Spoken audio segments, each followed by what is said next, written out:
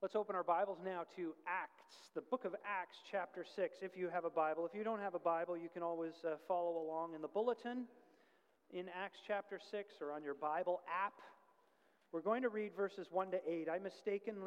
Verses 1 through 7, sorry. I mistakenly had 1 to 11 put in there, but that's further than we're going, actually. We're going to go just to verse 7 of Acts chapter 6 this morning.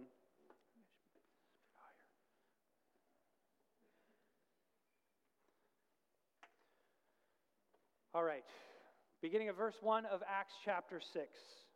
Now in these days, when the disciples were increasing in number, a complaint by the Hellenists arose against the Hebrews because their widows were being neglected in the daily distribution. And the 12 summoned the full number of the disciples and said, "It is not right that we should give up preaching the word of God to serve tables. Therefore, brothers, pick out from among you 7 men of good repute, full of the Spirit and of wisdom, whom we will appoint to this duty. But we will devote ourselves to prayer and to the ministry of the word." And what they said pleased the whole gathering, and they chose Stephen, a man full of faith and the Holy Spirit, and Philip, and Prochorus, and Nicanor, and Timon, and Parmenas, and Nicholas, a proselyte of Antioch. These they set before the apostles, and they prayed and laid their hands on them. And the word of God continued to increase. And the number of the disciples multiplied greatly in Jerusalem, and a great many of the priests became obedient to the faith. This is the word of the Lord. We're going to practice this time. This is the word of the Lord. There we go. We're still learning how to do that one because it's a recent change. All right. Let's recap a minute because I was away last week, so we had a break from the series that we've been in, but we've been working through the book of Acts, right? And the book of Acts was written by Luke as the second part of his 2-part epic story about the ministry of Jesus Christ and then the earliest days of the church that Jesus founded. And we've seen, what we're trying to understand is, how did the church grow so rapidly in the ancient world that it was born in? What were the characteristics about it that made it so attractive as to grow as quickly as it did? And then what are lessons that need to be learned by us as we live in a somewhat similar context? The modern world that we live in is what's often called a post-Christian culture, meaning we live in a context where people have given up on religion and have moved away from religion. That's a very different culture, yes, than the Roman Empire, where people were pre-Christian. That means they were pagan and they believed in all kinds of different gods. But the similarities come in that there was sometimes very blatant hostility towards the early Christians, which we sometimes experience in modern culture, and there was very often subtle hostilities towards the early Christians, which we experience in our culture today. And we've seen, as we've been going through this series together so far, we've seen that it's grown because of the Holy Spirit's empowerment of the community, right? This is Pentecost Sunday, and so a lot of churches are remembering that at the beginning of the church, the Holy Spirit came down in power and enabled the church to proclaim this Jesus to the world in power. And we saw that a few weeks ago, that happened certainly. And it was through the preaching of this gospel. The gospel is Jesus lived the life I should have lived, and he died the death I should have died. And there's a whole host of other ways of putting it, and there's a lot of things attached to it, but that's the basic gospel message. This was proclaimed, and people saw that and heard that and converted to believe in that. We also saw that an alternative community was created. That's the church. This alternative community that was so different from what the pagan community had seen before that it was very attractive to people. We've also seen that conviction played a part in it. Remember, Peter and John were dragged before the Sanhedrin and they were told, "You must not preach this Jesus anymore." And Peter and John said, "No, we must preach this. You decide whether it's right or wrong for us to say this. for your own civil courts, but we know that we must serve God rather than human beings. And then we saw also that the holiness of the community, that their purity of life was an attraction to the world around them. And then we also saw that they faced tremendous opposition. They face it from outside, from religious authorities in the city of Jerusalem. They face it from inside. We saw that with Ananias and Sapphira when they were living a hypocritical life, not Hippocratic, hypocritical life before the church, and that needed to be rooted out. We also, if you go to Acts 5, you'll see that the apostles were being persecuted, like they were being flogged and beaten for proclaiming this Jesus as their Savior, and nevertheless they held on to that. And believe it or not, this is just crazy, in Acts chapter 5, beginning at verse 39, it says this: "So they took his advice, and when they had called the apostles, they beat them and charged them not to speak in the name of Jesus and let them go." Now listen to this. "Then they," that is the apostles, "left the presence of the council, rejoicing that they were counted worthy to suffer dishonor for the name."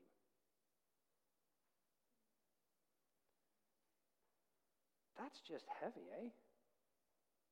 And yet, each time this kind of thing happens, the church grows. Chapter 6, verse 1. "Now in these days, when the disciples were increasing in number." You know what we're seeing? We're seeing a pattern of the church growing through hardship. It's as the church is persecuted, it is as the church is opposed, it is as the church is oppressed, that it responds with conviction and holiness and faithfulness, and it increases in number. And here is a principle of Christian living that is just, on one level, it's a total bummer, I have to admit. But it's true. The vast majority of your Christian growth is going to happen through hardship. It is. When life is going smoothly, when you're generally contented, when it seems like things are kind of firing on all cylinders, your tendency, be honest, your tendency is not to grow in holiness. What's your tendency to grow in? Sinfulness, right? Like that's when you start you're not diligent, you're not vigilant. That's when you tend to start, taking it easy. Maybe in your devotional life, maybe in your church attendance, maybe in your participation in Christian activities, these kinds of things, because things seem to be going well. In your personal life, but also in the church's communal life, the reality is that it's through these hardships that we face, through these testings and trials, that our character is strengthened, that our convictions are sharpened, and our faith is refined. I wish it were different. I'd love to be able to tell you different, but it just ain't different. That's how it is. But that's not the point of the sermon this morning. I just figure I'd let you chew on that this afternoon. While you're at the picnic, you can just be like all forlorn about, oh man, hardship's how I grow. Today what we're going to see is we're going to see the role or the place that unity has in the life of the church, and see how the devil attempts to attack that aspect of the life of the church in order to undermine its witness. He tries to create division in order to weaken the church's witness in the world and its effectiveness in sharing the gospel. And I think that as a church plant that is just now starting to feel more established, in the sense that you're starting to get to know people. You've worshiped with a number of people, the same number of people for a couple of years. We've been in a community together. We're not a established church in a technical sense, but we feel more established. We've got a rhythm of life and that kind of thing. This is a good time for us to wrestle with this issue, because this is the time when the devil's going to start attacking us. in this area.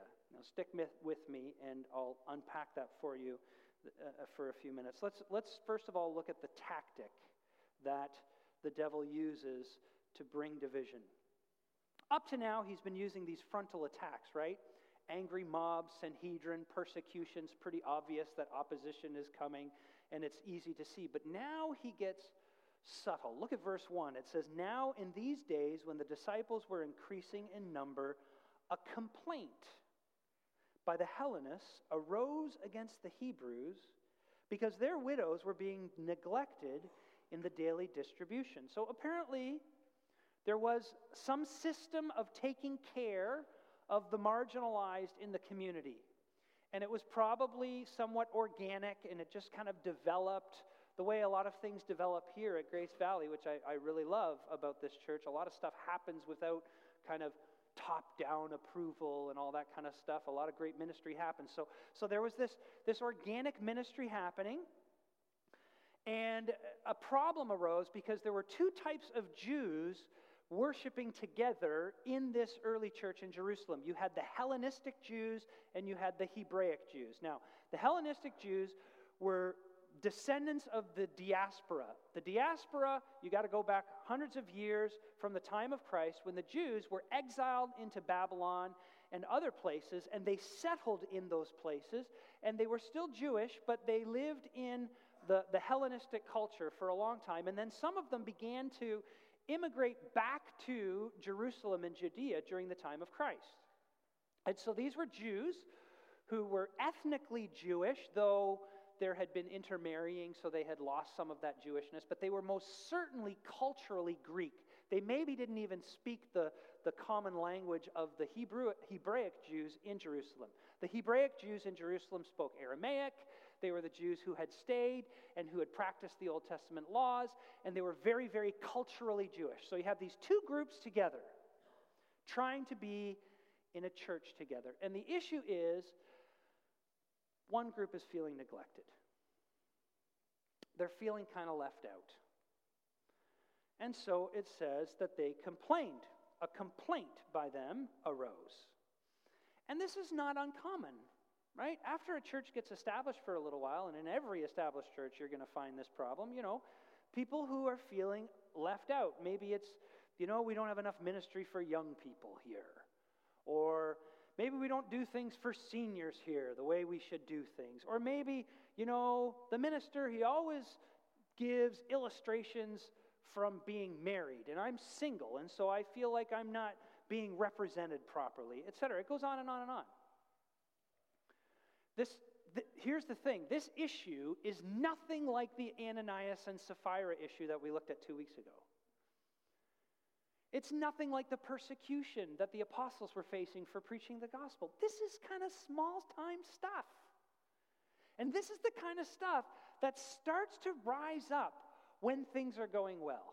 When John and I were talking, it was very interesting. We both agreed, when life is going well, it's almost like I go looking for things to be frustrated about.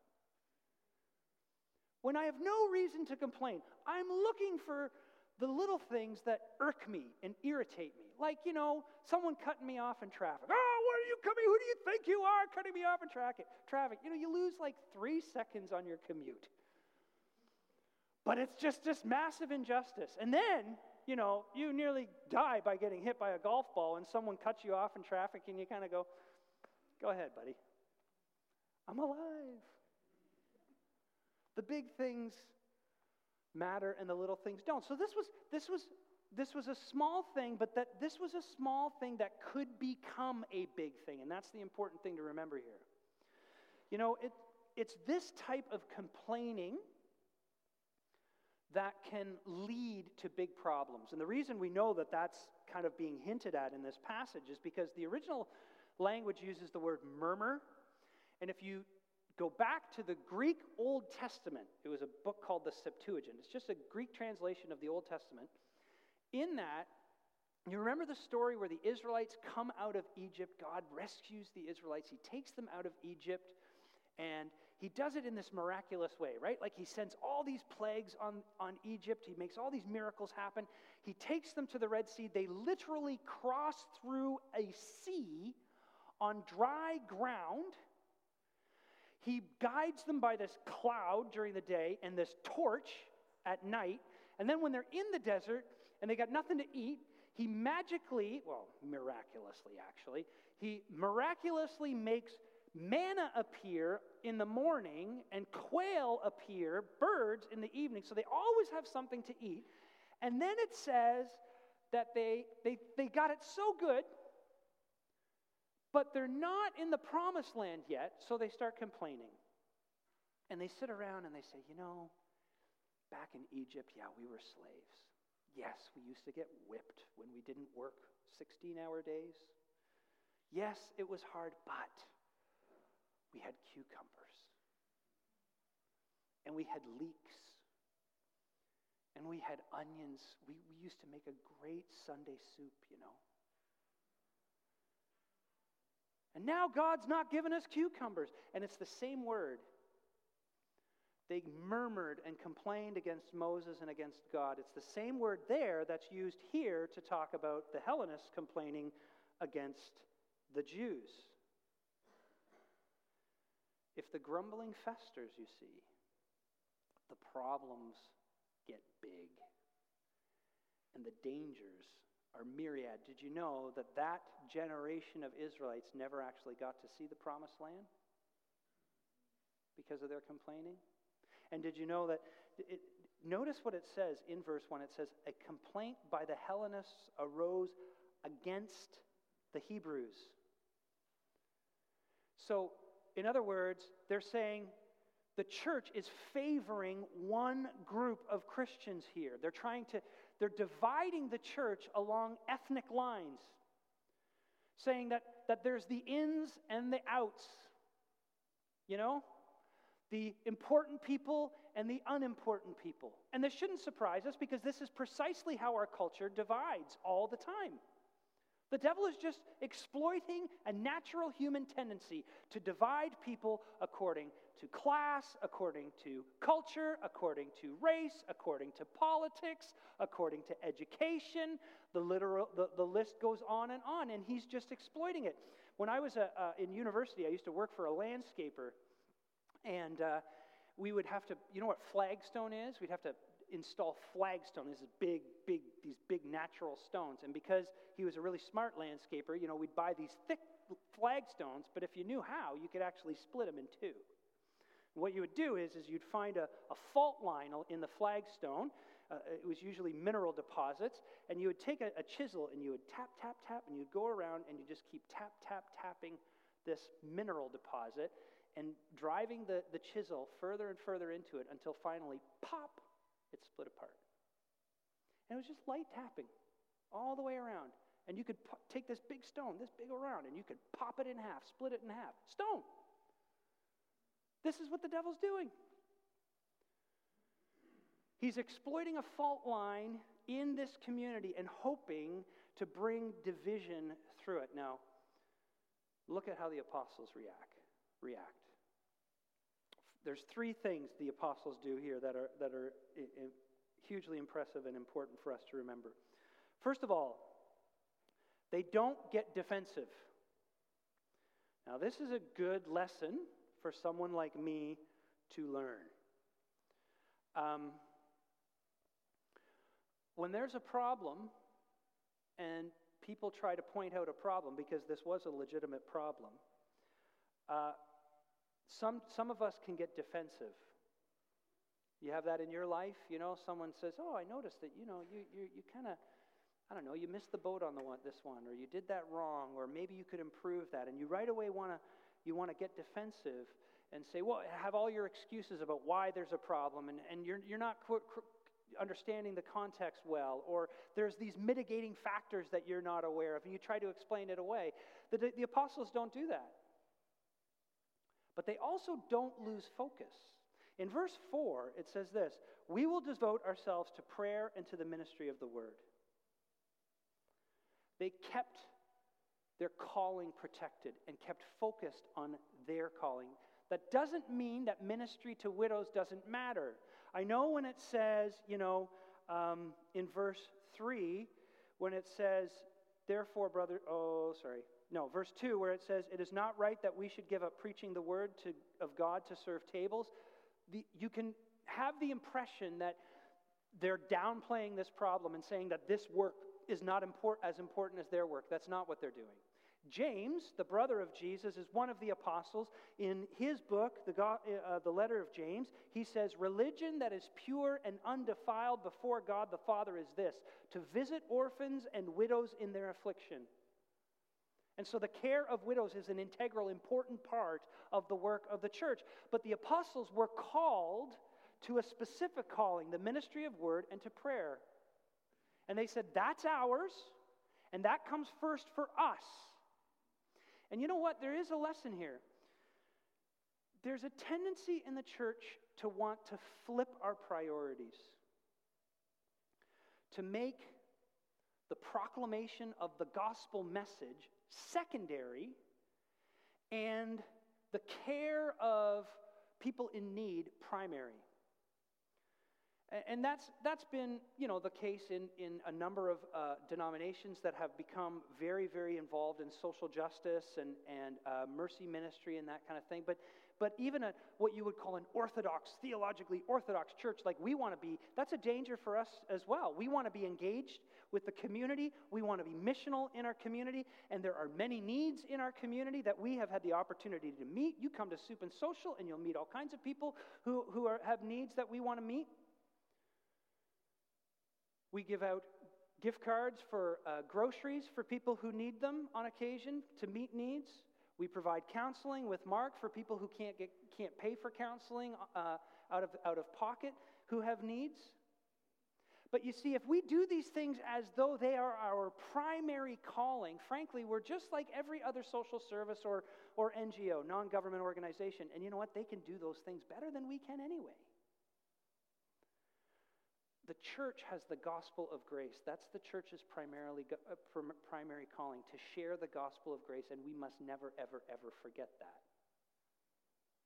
And yet, at the same time, the apostles took this issue very seriously. In verse 3, it says, they summoned the full number of the disciples. They got the church together and said, we have to address this extremely important issue. Therefore, verse 3, therefore, brothers, pick out from among you 7 men of good repute, full of the Spirit and of wisdom, whom we will appoint to this duty. And they didn't say, let's just fill this job with good administrators. They said, let's fill this job with people who are Spirit-filled, who are gospel-centered, who are qualified for the task. And we'll discover that 2 of them became phenomenal preachers, Stephen and Philip. We'll see that in a couple weeks. So they didn't get defensive. They didn't reject their own calling or compromise on their own calling, but they also took this issue seriously. Last point, what's the result of all of this?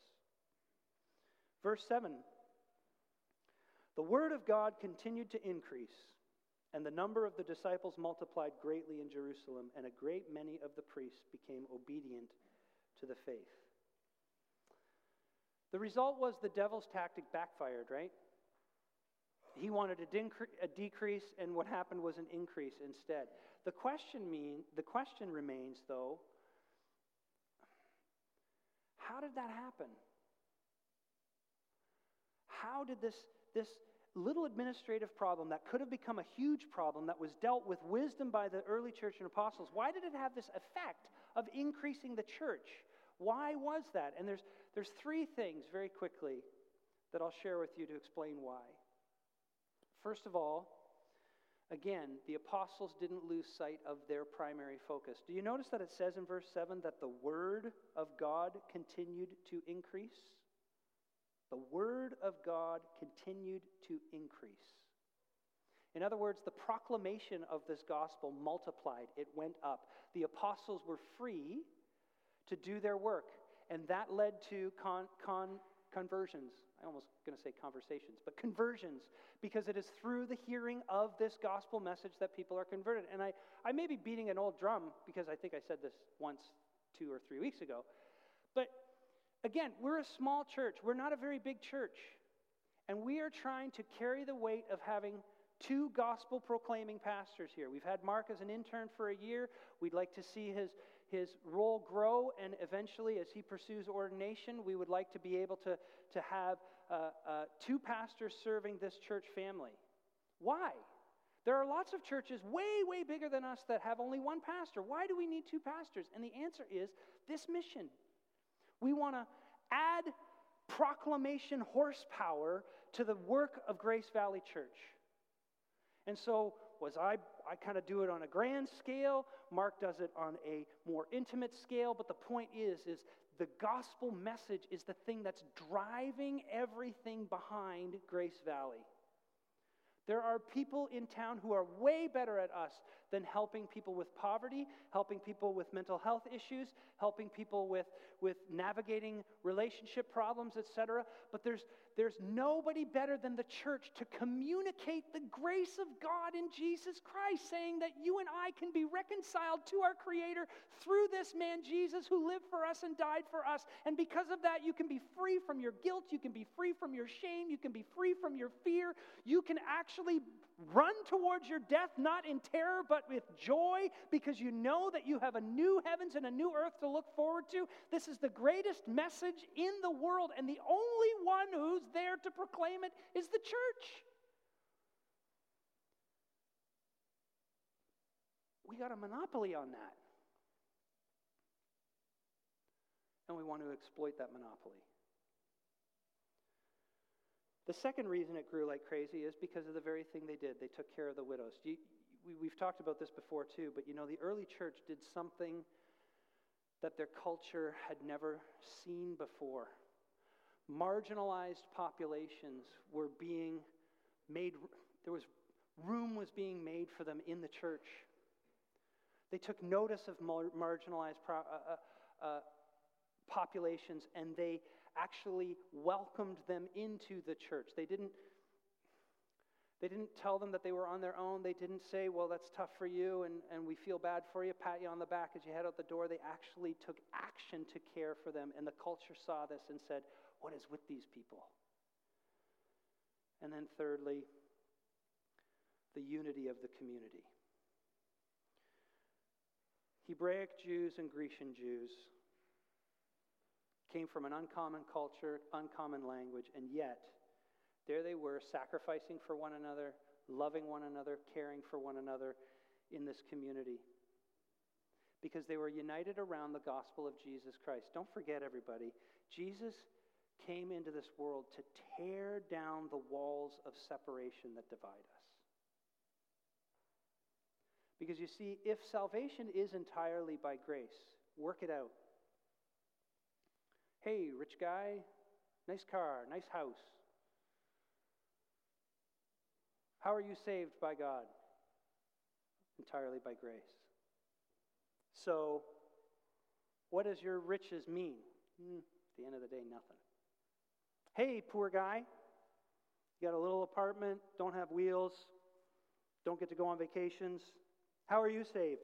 Entirely by grace. And therefore, the rich guy and the poor guy stand on level ground in front of the cross of Jesus Christ. Hey, educated guy. Master's degree, PhDs, etc., all that kind of stuff. How are you saved? It's entirely by grace. Hey, uneducated guy. How are you saved? Entirely by grace. Hey, white person. Hey, black person. Hey, Asian person. How are you saved? Entirely by grace. Do you see? Grace is the great equalizer. Because in grace, it's not the moral who are in and the immoral who are out, like a lot of people think. That's how Christianity works, but it's not. Or it's not the rich who are in and the poor who are out, or even the poor who are in and the rich who are out. It's the humble who are in and the proud who are out. It's those willing to admit that it's all of grace who are in, and those who, by any means, try to hold on to their own justification, whether their education or whether their pedigree or whether their ethnicity or whether their relationships, whatever, they're the ones who are out. This is the glorious gospel of Jesus Christ. It is the great equalizer. This is why in 2010, Jessica and I I'll close with this story very quickly. Jessica and I went to West Africa, Guinea, West Africa. We were there for 2.5 weeks. Now, I tell you, man, I have not traveled much, so I am not one of these world wise people at all, okay? You know, the best I get is downtown Toronto, try a falafel, and that's culture for me. So I land in Conakry, Guinea, West Africa. We get off the plane, I think I'm on another planet.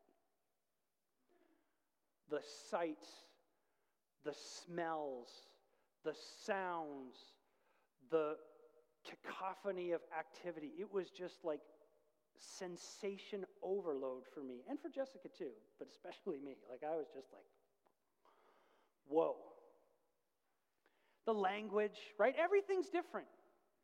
2 days later, or 3 days later, I am in the hills of Guinea, West Africa, sitting outside a hut that a guy built out of mud with his bare hands, eating rice off a platter with him, and we are talking about the grace that we have both received through Jesus Christ.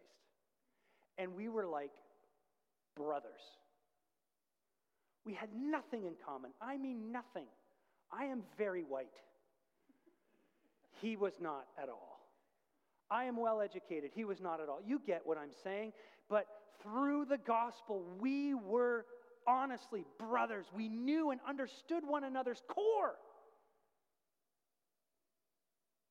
And that is why the book of Revelation can say, look,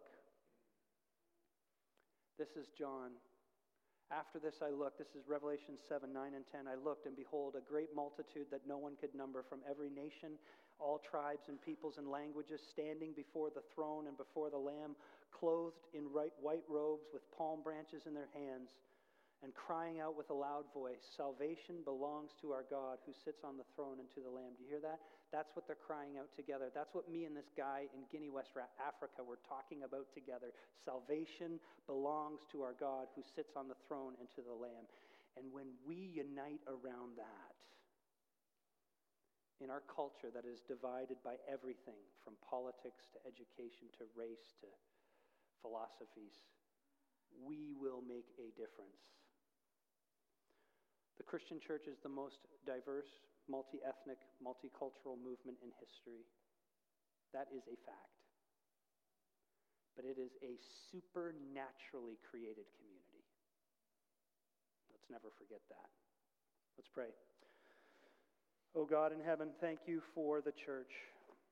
And thank you for making us part of it. We're not the church as we should be yet. We look forward to that. But we're the church. We want to be that church. And so we pray, Holy Spirit, that as we unite around the gospel, and as we seek to love our neighbors with the love of Jesus, that our culture will see something unique about us, something unique about the church, and may be attracted to it so that it would grow and numbers, it would increase daily, just as the early church did, right here in Dundas and around the world. In Jesus' name we pray. Amen.